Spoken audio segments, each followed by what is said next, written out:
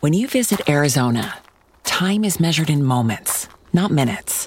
Like the moment you see the Grand Canyon for the first time. Visit a new state of mind. Learn more at hereyouareaz.com.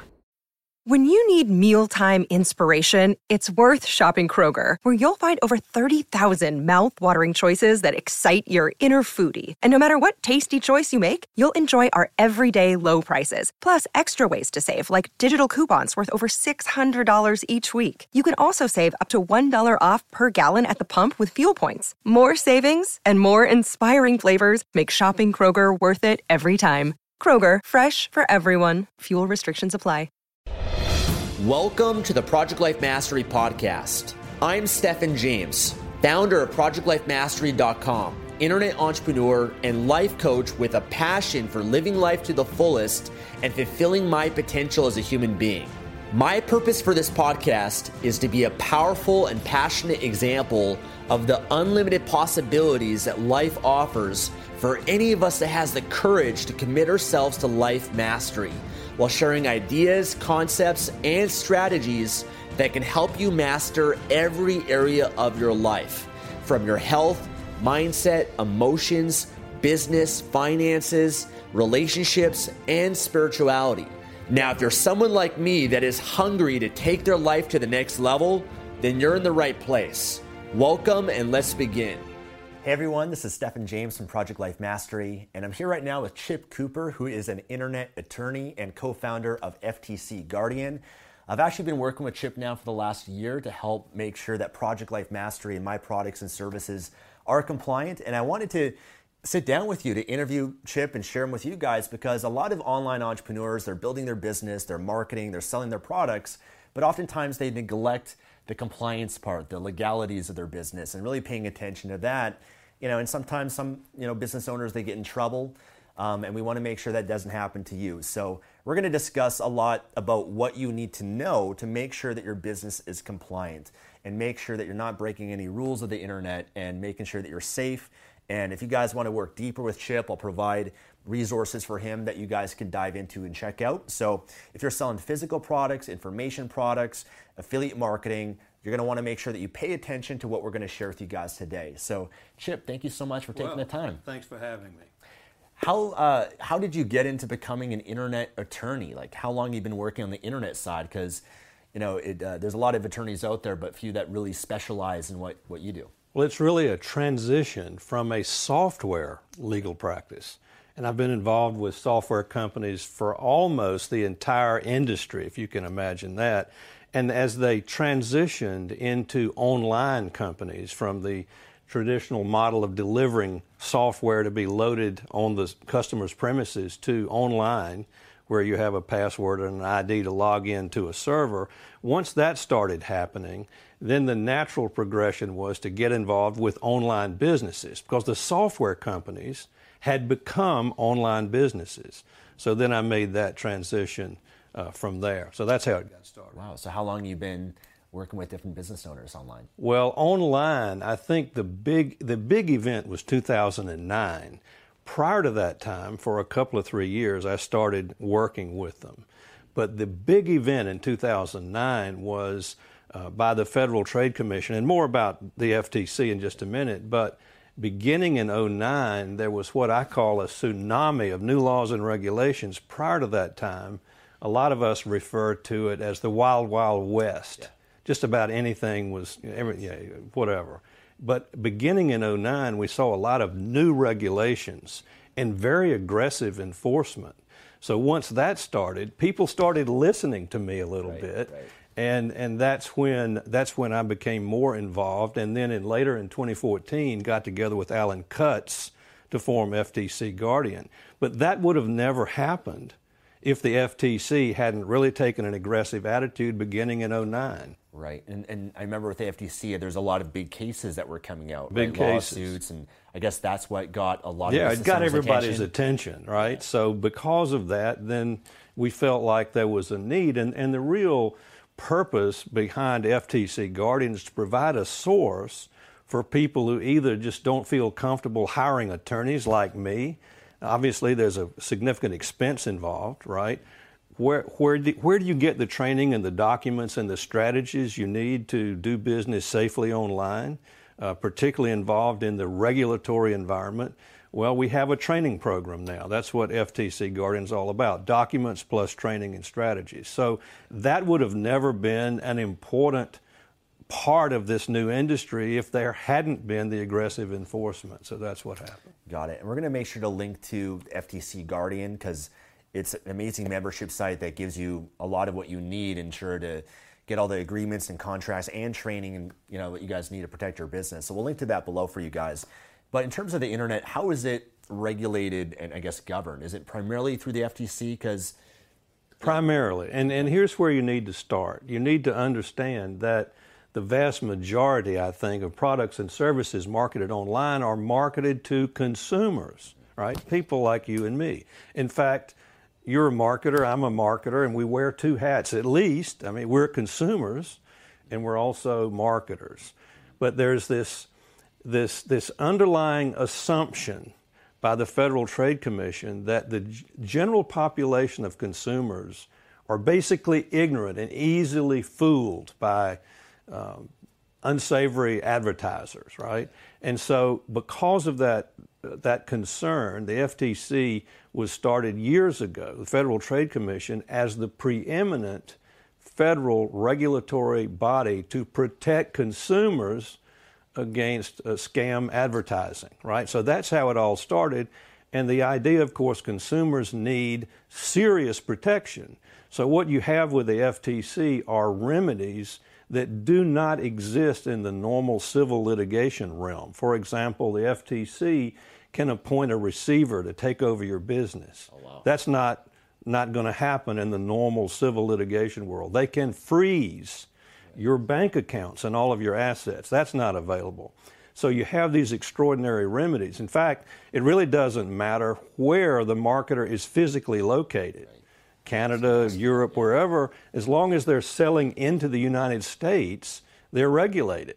So the fact that they may be operating in a corporate or LLC entity, that doesn't matter either because the Federal Trade Commission can pierce that remedy or that entity to go after the personal assets. So there's really no way, there's no trick, there's no silver bullet to avoid FTC regulation if you're marketing to consumers located here in the United States. Your only option is to become compliant. So if you operate in a company, they can pierce that. If you're in Canada or Europe selling in, they can go after you there. So they've got a lot of power that you don't see in our legal system, generally speaking. That's a really important point because, I think a lot of people might think, well, I don't live in the United States, my corporation's not in the U.S., and so therefore I don't have to be compliant with it. But what you're saying is they have the power, regardless of where you are, to be able to go after you. Now, in terms of the FTC, let me ask you this on the consumer side of things. Because the FTC is in place, are there certain things a consumer can do that can prevent themselves from being scammed or fraudulent type of things? Because I do know that is still a concern that consumers have. They're worried about if I buy this product online or this service, because there is unfortunately a lot of people that aren't compliant or that do scam people online. Is there anything for the consumer side of things they can do to protect themselves? Well, just about everywhere you turn these days, there is an option to file a complaint of some kind. You can go to the FTC, file a consumer complaint. You can go to the Better Business Bureau. There are a number of sub-entities that are affiliated with the Better Business Bureau. You can go there. There are a number of consumer activists who have websites. Truthinlending.org is one of them. You can file a complaint. But that happens when you already have suffered a claim, right? So the best defense is common sense, right? If it's too good to be true, if the ad is too good to be true, then there's probably something wrong with it. So common sense is probably the best defense. And do your due diligence and all that stuff. Yeah. Okay. Now, in terms of the FTC, and there's kind of a lot of different things, I think, to be compliant, but what are some of the biggest mistakes that you see a lot of online marketers make that you notice and observe, or clients that you work with, or what are the most common things you see as mistakes that they are making and then you help them to try to make sure they're compliant? There are two areas. One would be documents that you typically see on a website. And the most important one probably is the privacy policy, right? And then the other side would not be documents, but strategies that the advertiser has used without understanding what the rules are.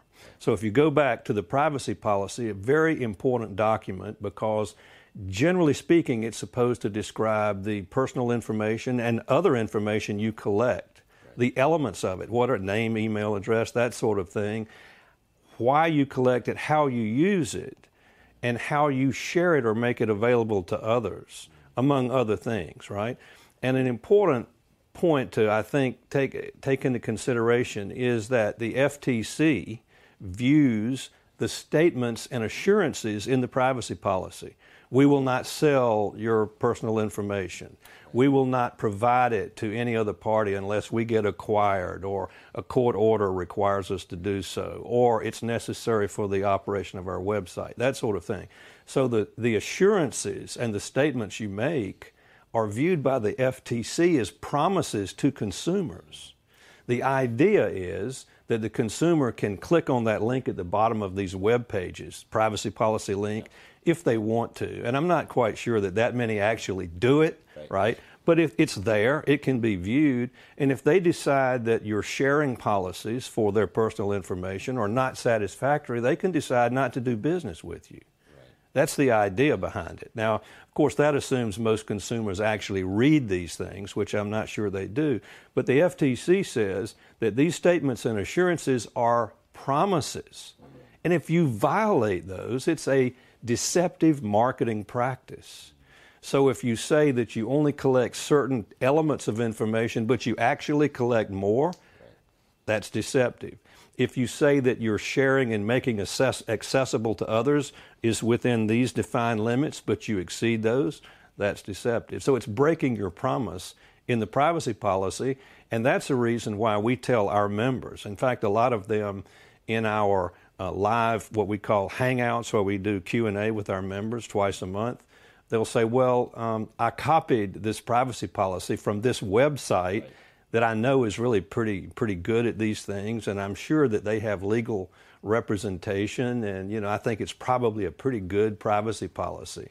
The problem with that is there can be a copyright infringement claim by the law firm, and we've gotten several calls from people who've been threatened by law firms because the privacy policy was on their client's website, and this guy copied it.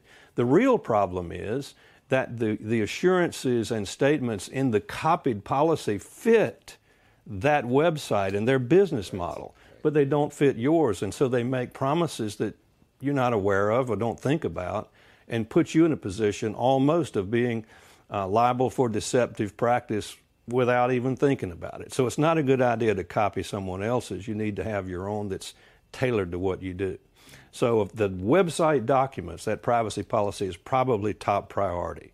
But then the strategies, to answer your question, what we see is that there is a huge lack of understanding about the fundamentals of advertising.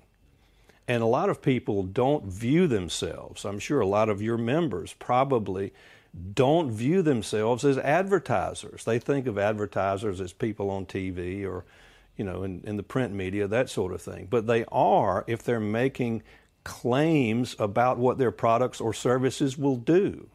Save 47% on your heating bills, lose 10 pounds in your first month, or make a certain amount of money in a certain specified period of time. Those statements are ad claims. And an ad claim is a term of art with the Federal Trade Commission. That's what they're looking for. When they go to your website or a social media post, they're looking for those claims. And once they determine what they are, and that can be either what you actually say in the specific language or what you imply, and what a consumer infers from it, even with respect to images. On a make money type situation, you have a guy standing beside a Ferrari. That image conveys a certain part of the claim that you're making. So when you take all of that together, the express and implied claims, it's called the net impression that a consumer reaches. Now, the marketer wants that net impression to be, I'm in agreement with the call to action, whatever that is. Click here, buy now, whatever. right? But that claim has to be substantiated by competent and reliable scientific evidence, and that's a pretty significant burden. So the real question is, what are the ad claims, or do you even know that you're making them, right? And if you do, then what are the substantiation burdens that you have, and how might you consider other alternatives that may not have quite the risk involved in terms of substantiation? In fact, you can do what we call puffery, which is at the bottom of the list, no risk at all. It's braggadocio and exaggerated claims that no reasonable consumer would rely upon. Greatest whatever in the world. Nobody's going to believe that, right? So we don't hold an advertiser responsible. So you can make those kinds of claims without any risk. And then in the middle, there's a category we call weasel words. Make up to X dollars, lose up to so many pounds. So there might be the less of a substantiation burden there. So the strategy is knowing what the ad claim really is, knowing the consequences and the substantiation burden, and then saying, well, now wait a minute, there may be some strategies to modify this claim a little bit so that my risk is substantially less and my conversions are going to be the same. Got it. And I think that's useful for consumers too, because they can know if someone, is saying to you in their ad that you're going to make this amount of money, or you're going to lose 10 pounds, or you're going to do this or that. You can't substantiate that. So that's kind of a red flag, just something to be wary of, versus, what you're saying, make up to, or it may help, or it may support. It fights cavities, this gum or something. All these claims. So the weasel words can help. Now, if you look up weasel words, if you Google the term, there's a lot of negative connotation about weasel words in general. But the FTC doesn't care about that. The FTC only cares about what the consumer infers from the use of that, right? Helps fight cholesterol. Well, what does that really mean? It may mean that to most consumers that it might help, and the substantiation burden is substantially lower, therefore the legal risk. So if you're an advertiser and know that, you have the opportunity to pick and choose the strategies. But we find that very few beginning online businesses really understand these options. So our job is to say, there's a whole array of different levels of risk here. You don't have to be up here on the highest level to still get really good conversions. You need to know, where the other options are, and then make a business decision. So a lot of it's just the education and presenting these options. And so there's no such thing as the right or wrong way to do it. There are understanding the rules and the options and choices among various levels of risk. And also the conversion situation is an important one, right? So conversions, risk, and all the options, you take that in consideration and you make a decision. That's what we try to teach to our members, not just you've got to do it this way, right? That just doesn't work. What about testimonials, success stories, endorsements? You see those all the time, and I know there's disclaimers and things that, results not typical. What are ways that you could present those and make sure you're still compliant? Very interesting. So before 2009, you could have a superstar success story testimonial. I lost an amazing amount of pounds, but usually the classic one would be, I made so much money in a certain period of time with this system, right? And all you had to do as an advertiser would be to place the disclosure, your results may vary, or something very similar to that. You just alluded to it, and you were fine because you were disclaiming the fact that it would apply to anyone and everyone. I might not be able to make that much money in the first month. That's the idea. Beginning in 2009, that doesn't work anymore at all. And it's still available to be used as a disclaimer, but standing alone, it won't work. Standing alone, you need to be able to say, if you're posting an ad on your website or in a post or whatever, and it's a success story testimonial, you need to be able to present what the average customer should generally expect. Unless you can substantiate that just about everybody can achieve the same result of the superstar, which you cannot, right? You can prove that. Yeah. So you generally say expect to lose 1 to 2 pounds a week. That's what Nutrisystem does. In fact, if you go there to their testimonials, you'll see that you see at the very top a headline of, I lost 67 pounds. They don't say within 3 months, because that would create a higher burden. They just say I lost 68 pounds. And then there's a lot of puffery or opinion testimonial on the side saying I feel so good about myself, which is not substantiated and fine. And then at the very bottom under their photograph with an asterisk, it's expect to lose 1 to 2 pounds a month, which is the classic example of how to do it. So that's, the whole idea of success story testimonials is really important because it's a great marketing tool, strategy, tactic. But you've got to be able to understand how to use those rules. Yeah. How about endorsements? I know if it's like a paid endorsement, you have to disclose that. And essentially what the FTC wants, they want transparency, honesty of all these things. You really know your stuff. Well, I learned from the best here.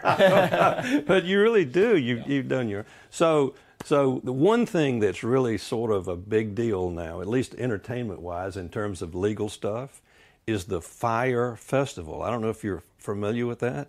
It was a tremendous music festival that was supposed to be the launch of an app, an online, to be used as a way to bring talent together with people who are willing to pay for it. For, big party, you bring in a celebrity and they entertain, right? And so there was this Fire Festival in the Caribbean in 2017. And and there is a documentary right now that's just been released in the last month by Netflix, an 1.5-hour documentary on how this was promoted through influencers, right? And I believe Hulu also has one as well. And the idea is they blew up influencer marketing. In fact, they did more than I think they ever dreamed that they could do in terms of the conversions in such a rapid period of time. It was marketing genius what they did. The problem was they didn't control these disclosures that should be made. Some were made, many were not. And they oversold this darn thing and they couldn't deliver it. And it was a total disaster. Yeah. And I've watched the documentary, and it's amazing. What was it called, the documentary? The Fire Festival, F-Y-R-E. It's on Netflix. It's on Netflix, and it's very new, and a lot of people are watching it. And it's a classic example of internet marketing gone crazy, right? The over-the-top promotion was beyond, I think, their wildest dreams about the success of it, and then they couldn't deliver it. So, and they also didn't control the promoter's in jail now. Yeah. He's behind bars as we speak, and there are a lot of agencies and influencers who are having to answer to the FTC now for not disclosing the fact that it was a paid promotion. A lot of influencers, a lot of very glamorous models. Instagram. Yeah, all that stuff. Instagram, yeah. Yeah. So you have to disclose this is a paid endorsement. Yeah. Be transparent. And then also, what about affiliate marketing as well? If there's an affiliate link that someone's using on their website, I know you have to disclose that also. Affiliate marketers have been a big concern of the Federal Trade Commission for a long time. And the reason is they're not selling their own products or services. They're promoting other people's services. And they don't get paid unless they convert. And so they have an incentive to go over the top and step over the line a little bit, right?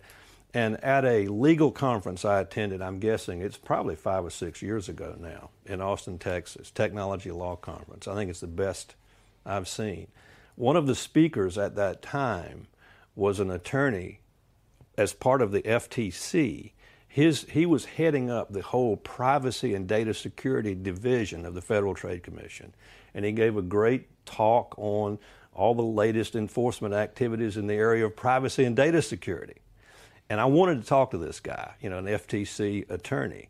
So I followed him out into the lobby area, and I started asking him questions. And he was very generous with his answers and his time, right? And then I said, let me just ask you what your greatest concern is. And I thought he was going to say something about privacy policies not being, don't live up to your promises or something like that.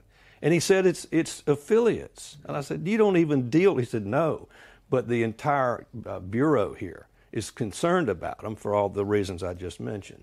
So the idea here is that the affiliate is really, there are two hats that he or she would wear. One would be an advertiser representing some other person's product or service. But as an advertiser, the affiliate is held to the substantiation burden. So if it's your product I'm selling as an affiliate, I should have some informed opinion that you can substantiate the claims I'm making about your product, right? So I'm an advertiser, and that's a big substantiation burden. And so for me, if I allow you to be an affiliate, I'm also responsible for my affiliates. You really are up to speed on this stuff. I do a lot of affiliate marketing. So. More about that in just a minute. But the other hat that I would wear, first of all, as an advertiser, just mentioned, the second would be I'm an endorser of you. So I need to be able to disclose that I'm being compensated, that I'm not just recommending these products because I believe, honestly, that they're really good.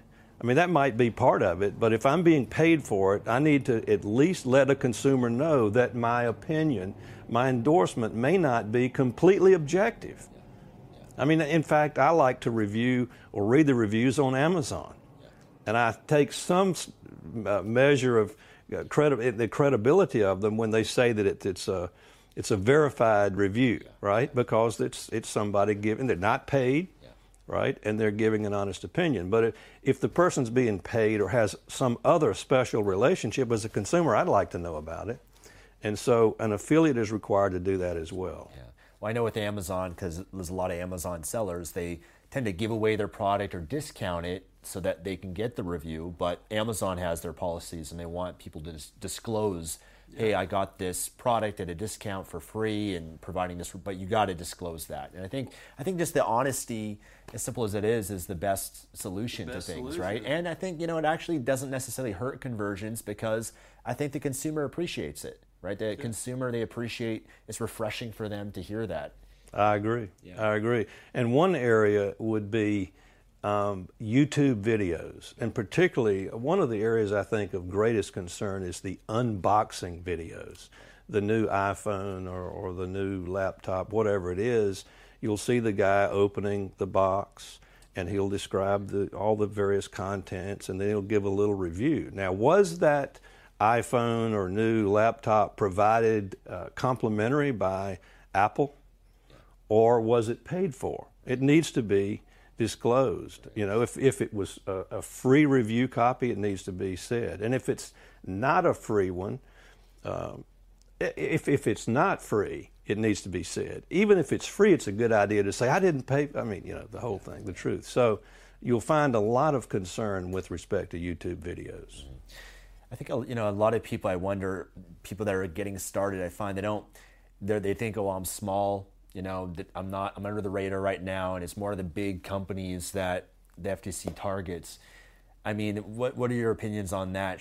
Obviously people should try to make sure they're compliant as much as possible. And one thing we've had discussions about is, you said there's no perfect compliance, there's no 100% compliance of anything. But, in terms of someone that's getting started, should they be, invest the money? They might not have the money to have a lawyer to really make sure that everything is compliant.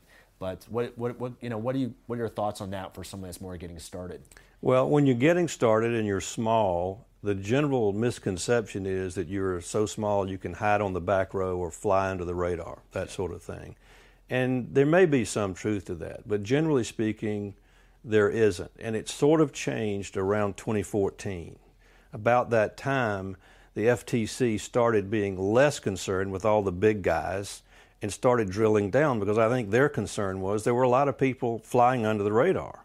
So all of a sudden you start seeing a number of cases against smaller companies, very small companies. One in particular, I believe about 2 years ago, was selling office supplies online, a husband and wife team, right?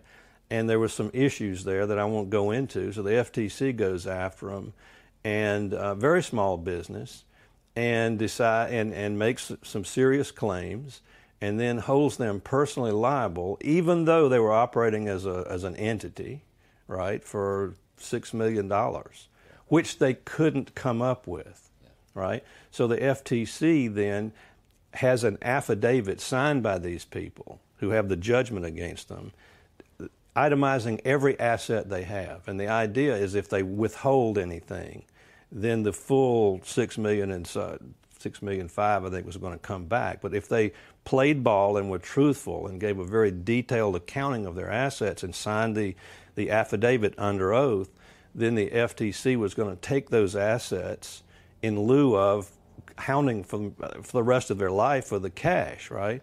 So that's what happened. And the FTC took, I think, 4 homes, a small office building, a ranch, 4 or 5 cars, an antique Corvette, right? And the FTC sold those assets, raised about $600,000, and then sent refunds to a lot of their customers because they'd been overcharged. But this was a small business that really got about the worst that the FTC can dish out, personal liability and all of that. So, not all small businesses, the FTC doesn't have the resources to go after everybody. But you're out there, and if you're not really playing by the rules, you're subject to that. And the FTC is now, and has been since 2014, really looking to the small business. So for that reason, small businesses need to have a way to protect themselves. They either need to get a lawyer, which is fairly expensive, a guy like me, or find another opportunity to, acquire the knowledge and training and documents, and that's what FTC Guardian does. That's what we do. Now, a lot of one question I get all the time for people that are just starting out to build their business is, do I need an LLC? Do I need a corporation? Or can I just be a sole proprietor? People want to make sure they protect themselves, obviously, but when someone's first starting out, what would be the answer that you'd recommend most often? Highly recommended that you do business in an entity, corporation or LLC, because generally speaking, it will protect your personal assets from any type of lawsuit, except for the Federal Trade Commission, right? That's the exception. So it's good advice. You hear it all over, and it's good advice, but it won't protect you. It's not the silver bullet with respect to the FTC. A quick comment about choice, which is not really my area, but my partner does this. The corporation is usually the less expensive option. And one of the reasons is corporate statutes in various states have all these bylaw provisions. All you have to do is sort of have a canned set of bylaws that adopt all the statutory provisions. So it's really cheap and easy to create one, generally speaking. The FTC was created, or the other one was created in order to provide some opportunities for tax planning. And so the operating agreement in an LLC can be very complicated. So for that reason, it's typically a little more expensive for an attorney to create one for you. So either one is going to be fine from a liability standpoint. Got it. And I know some of my audience is more outside the United States. I know in Canada we don't have an LLC, but corporation, but wherever you are, some sort of corporate entity. And there's, typically tax advantages too, so you could always consult with an accountant because, there might be advantages there as well. In terms of other ways maybe they could protect themselves from being sued or whatever it might be, are there other agreements, contracts people should have in place, whether it's on their website or if they're selling a physical product? What kind of protocols can people have in place to make sure they're protected? Well, we mentioned the privacy policy earlier. That's very important. But probably the other document that you need to have is some kind of an agreement that binds you with your customer, right? Your customer, has various rights, and you need to have this contract with your customer to limit your liability, among other things, correctly, legally, and also to nail down your right to get paid and how you're supposed to get paid. I mean, if you just are selling something with a shopping cart, that's not binding your customer to the terms and conditions. So you're going to have generally speaking, a customer agreement. You might call it a membership agreement. It might be a subscription agreement. It might be terms and conditions, whatever the name is, but it's got to be an enforceable contract.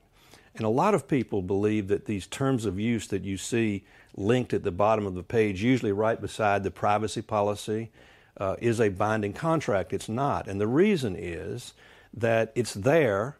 It might be clicked on by a visitor. It probably won't be. So there cannot be a contract, an enforceable agreement, without both sides acknowledging acceptance of it. right? And in the old-fashioned non-digital world, that action is the signature on a piece of paper, an overt action of signing the darn thing, right? In the online world, it's a click on an I agree, or maybe the check box with check I agree with the terms and conditions, which is linked to the terms and conditions. So that has to be there in order to create a binding contract. So it's not going to be the terms of use that might apply if a visitor to your website just clicks on it. It's got to be something that's presented either before checkout or during checkout that requires an affirmative act, like a checkbox or clicking an I agree button. And then, of course, it's got to match your business model, right? It's got to do that. So that is an extremely important document to have. Got it. So in the cases of websites like Amazon.com, like Amazon's the one dealing with the consumer, but when you set up your Amazon account, you're agreeing, when you set up your profile and everything, you're agreeing to their agreement, their terms and conditions, and then everything you buy thereafter on Amazon is based on that initial agreement that you set up with them. Right. Is that typically how it works? Yes. Yeah, and that's, with every big Facebook and Twitter, but you got to have that if you have your own website. You got to make sure that you have that as well. And I know that Chip has done some great work with us to help us get that in place. What about, in terms of physical products, having certain disclaimers, like if you're selling a supplement, if you're selling, making sure you have consult with your doctor or your physician, like those are sort of things that can help protect someone if they have that on the website, but also on the product itself? Yes, but now you're moving into a sensitive area. When you're talking about supplements, and you have at least two federal regulatory bodies. You have the FDA, Federal Drug Administration, and the FTC, sometimes working independently, but many times working together, right? And the FTC has been very aggressive in trying to I was talking to a supplement manufacturer today at this event. The FTC has tried to push the requirements for substantiation for a supplement into the area that might have been at a level for drugs, where you've got to have randomized controlled tests and trials and all this stuff, which the cost for that is beyond what a small marketer can possibly do. You're talking about what a large pharmaceutical company can afford to do. Sometimes millions of dollars to have those types of tests run to support. So there's a lot of uncertainty right now with respect to these supplements. It's still okay, and it's a step in the right direction to have this disclaimer that you just mentioned. But in many cases, depending on the claims made, that's not going to be quite enough. So one rule of thumb is, for goodness sakes, do not claim that it cures a disease or a medical condition. For example, a weight loss supplement. Obesity is a medical condition, so you don't use that term. You just say something like helps you maintain a healthy weight. Right? So you stay away from these terms that are actual diseases or medical conditions, and you use the weasel words, helps you whatever, helps fight, right, helps support, that sort of thing. And then that, together with the disclaimer and some substantiation of the ingredients in the supplement, maybe not your own study, maybe somebody else's, but it's a legitimate study, that combination may work. But it's still an element of risk right now because of what the FTC has wanted to do, which is to push it into the level of drugs in terms of substantiation requirements. Got it. And then what about content marketers, people that are providing information, whether it's in a blog or a YouTube video or social media, and they're giving advice to other people, whether it's health advice or whether it's business advice, anything they can do to help protect themselves? Well, I think the disclaimer, a carefully worded disclaimer, is probably the best. But, there are certain areas where it's more sensitive. The health area is one, financial is another one. In fact, I was talking to a number of people earlier today about, in fact, a couple of agencies particularly, about concerns in the health and finance area.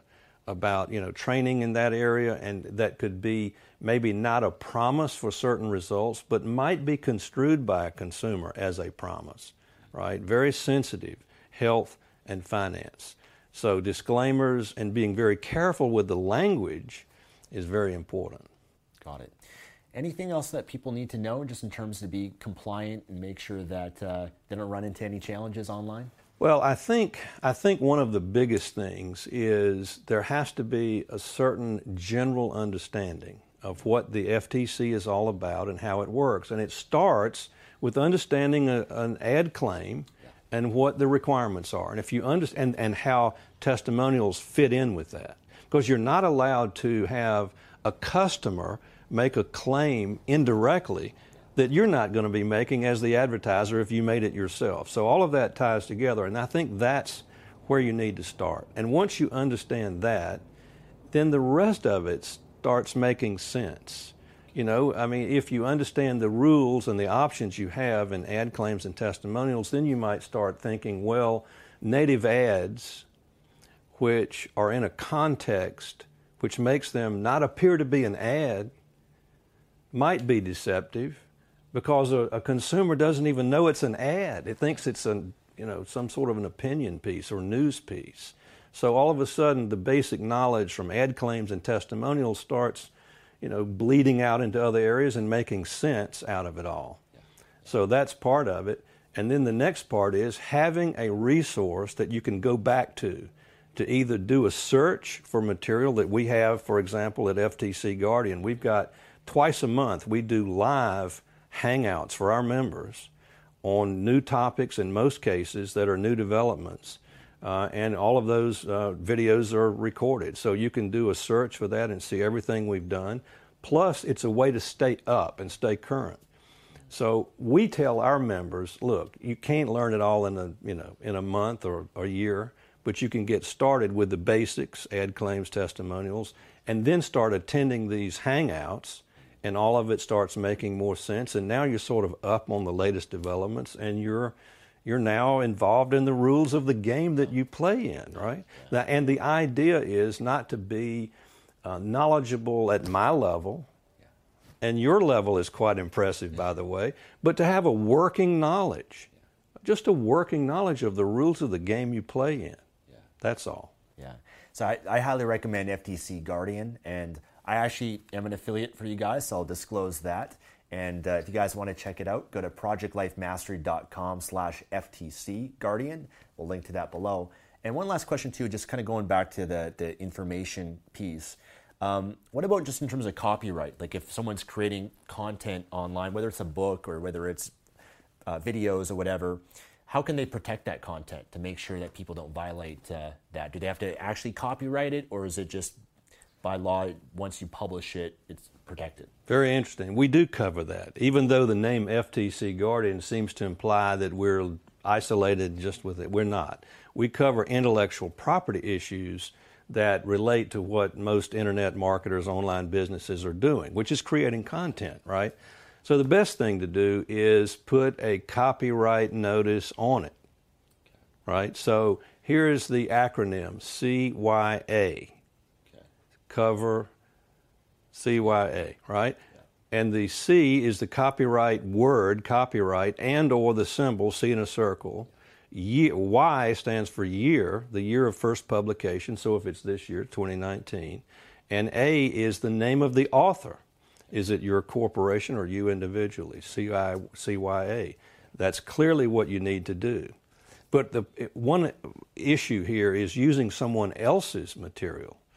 Stuff that you might in a Google image search, or you get off of social media and you like to use it in one of your promotions.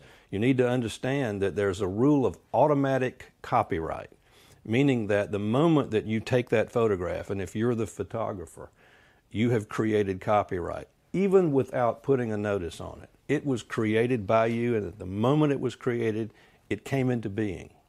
So all of these images you see on social media, on searches, on Google, they were created by a photographer who owns the copyrights unless they've been sold or transferred.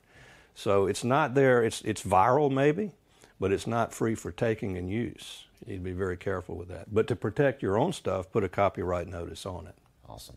Such great advice. I think my audience is going to be very well educated on this. And again, if you want to go deeper, which I highly recommend that you do, to check out his work at FTC Guardian. Any final message you want to share with people that are watching this? Well, one message, I guess, is, and I think about it a lot, is things have changed a lot in the last 5 to 7 years.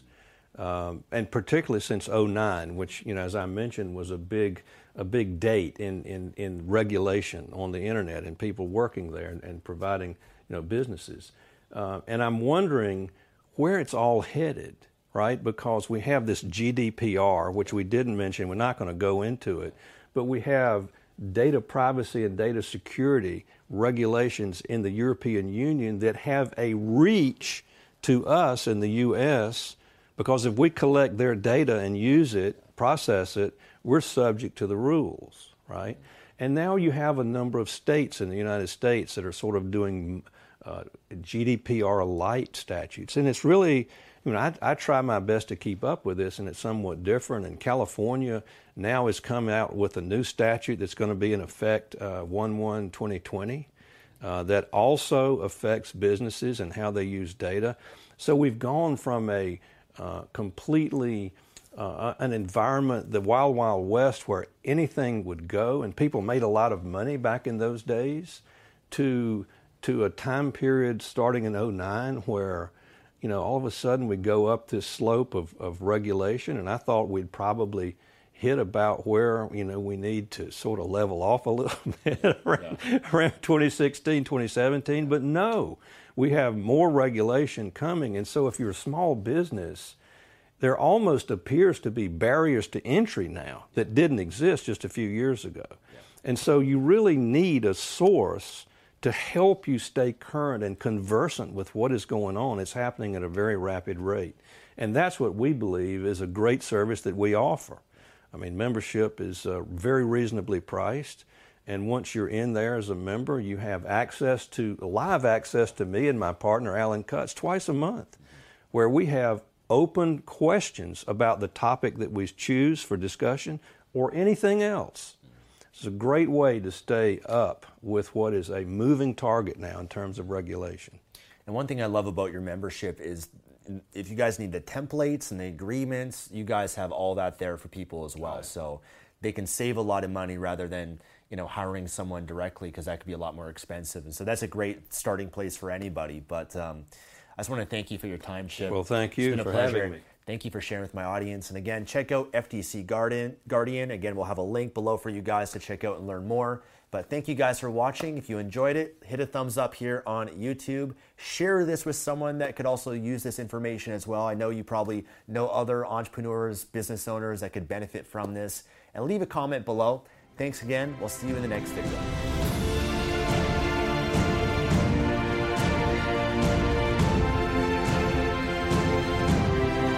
Thanks for joining me today and listening to this podcast. If you enjoyed this episode or received any value, then I'd love for you to leave an honest review on iTunes and subscribe to the Project Life Mastery podcast for future episodes. And of course, to receive more content and value, make sure to find and follow me at www.projectlifemastery.com for more. Thanks again. Remember to always believe and commit your life to mastery. I look forward to talking to you again soon. Introducing Wondersuite from Bluehost.com, the tool that makes WordPress wonderful for everyone. Website creation is hard, but now with Bluehost, you can answer a few simple questions about your business and goals, and the Wondersuite tools will automatically lay out your WordPress website or store in minutes. Seriously. From there, you can customize your design, pick your brand colors, and add blocks. No custom theme or coding required. You'll get content suggestions that you can keep or revise, and with Yoast SEO built in, we automatically help you get found in search engines.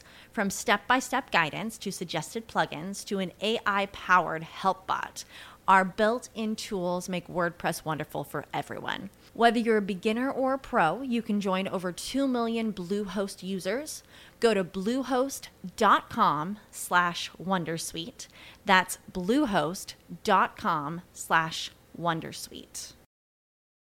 When you need mealtime inspiration, it's worth shopping Kroger, where you'll find over 30,000 mouth-watering choices that excite your inner foodie. And no matter what tasty choice you make, you'll enjoy our everyday low prices, plus extra ways to save, like digital coupons worth over $600 each week. You can also save up to $1 off per gallon at the pump with fuel points. More savings and more inspiring flavors make shopping Kroger worth it every time. Kroger, fresh for everyone. Fuel restrictions apply.